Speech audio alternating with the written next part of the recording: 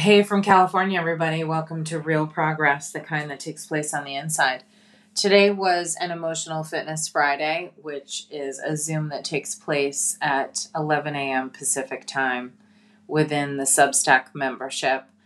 And it's a gathering of gals who wish to freely share in order to heal.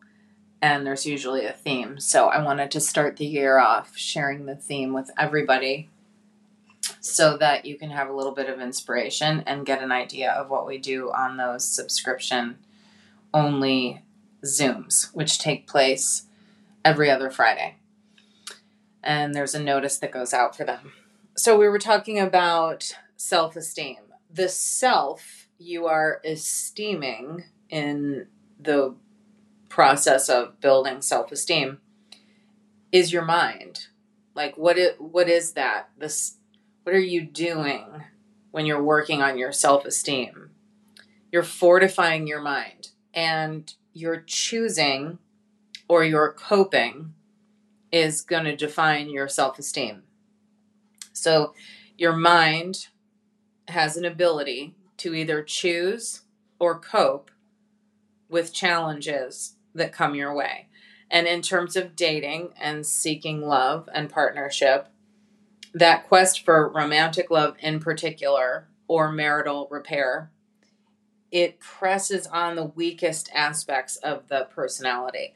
And if we're getting pressed on in our weakest aspects, we do have a choice to surrender where those aspects are, instead of just coping out of weakness. And what do I mean by that? Well, if you feel super vulnerable because you went on a date and someone didn't call you back, that those weaker aspects are going to start to define that as something that you did wrong, or there's a problem with you.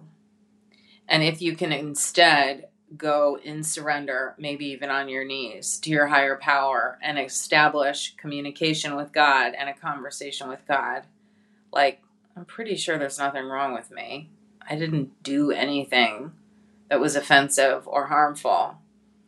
And I'm feeling rejected, and I'm feeling vulnerable, and I need help. That's a surrender point. And it will shift your day, and it will shift the way that you move forward one step at a time, one day at a time in your dating process. In general, it's always great to usher in a new year realizing that there's a freshness to it. And you can set an intention to choose or cope. You can change certain things about your life that aren't working. You don't have to admit powerlessness over things that are actually possible for you to alter or change or shift. While there's tons of stuff that we are not in control over, don't have control over, and are not in control of, and we are powerless over a lot of things, there are a lot of things that we can change. And so you can choose or cope. That's really what it's like. And there's all kinds of stuff that you'll be hearing about this year that are packed into the book, which I am working on. I'm probably going to be editing it the night before it's on Amazon because I'm still shaving away at it. But there's a lot of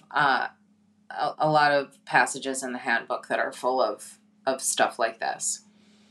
And one little tidbit I'll share that came up on the Zoom today, especially for gals who are dating on apps, is that you don't have to be, like, attached to the dating app, leashed to the dating app. You actually get to choose days that you check it. Like Tuesday and Thursday, I'm going to check my correspondence. And if that feels outrageous, that's okay. If it feels outrageous because everyone else is checking every minute, and, well, guys expect this, and this is how it is now, I don't really care. I'm talking about things that have been around for the ages, energies between exchanging energies between masculine and feminine. It's been around for the ages, falling in love. That's why we call it the birds and the bees. And we don't have to adjust to digital norms that feel um, what's the word? Necessary, or they feel like a requirement. It doesn't have to be a requirement of you. You get to require things of yourself. And if it works for you to just check the app at a certain time, a few times a week, and that's just when you communicate, that's fine.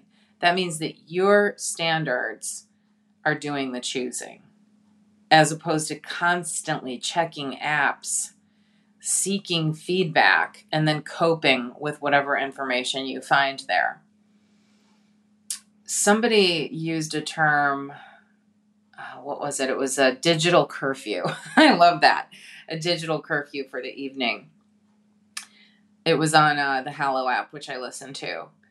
A coach named Leah Darrow, and she said, maybe you want to establish for yourself a digital curfew in the evening. I think that if the same goes for the apps, using dating apps, that you have some kind of limit around it and a boundary around it, because I know how triggering they are. I when I work with women and they send me snapshots of the correspondence so that I can help them communicate, I too get very prickly about some of the communication from men on there. That's okay. You don't have to sit in judgment of it. You can simply establish your standards and express yourself and communicate in a wholesome way. And remember, apps are just one aspect. You can also do lots of in-person. I think they keep you in the game, or, not a game, but you know what I'm saying. They keep you in the mindset of seeking partnership, and they are a way to get in person on dates, but they're not everything. There's other stuff that you can do. You can volunteer for causes that really matter to you. You can find recreation and hobbies and find people who like the same things that you like, and compatible friends and possibly partners.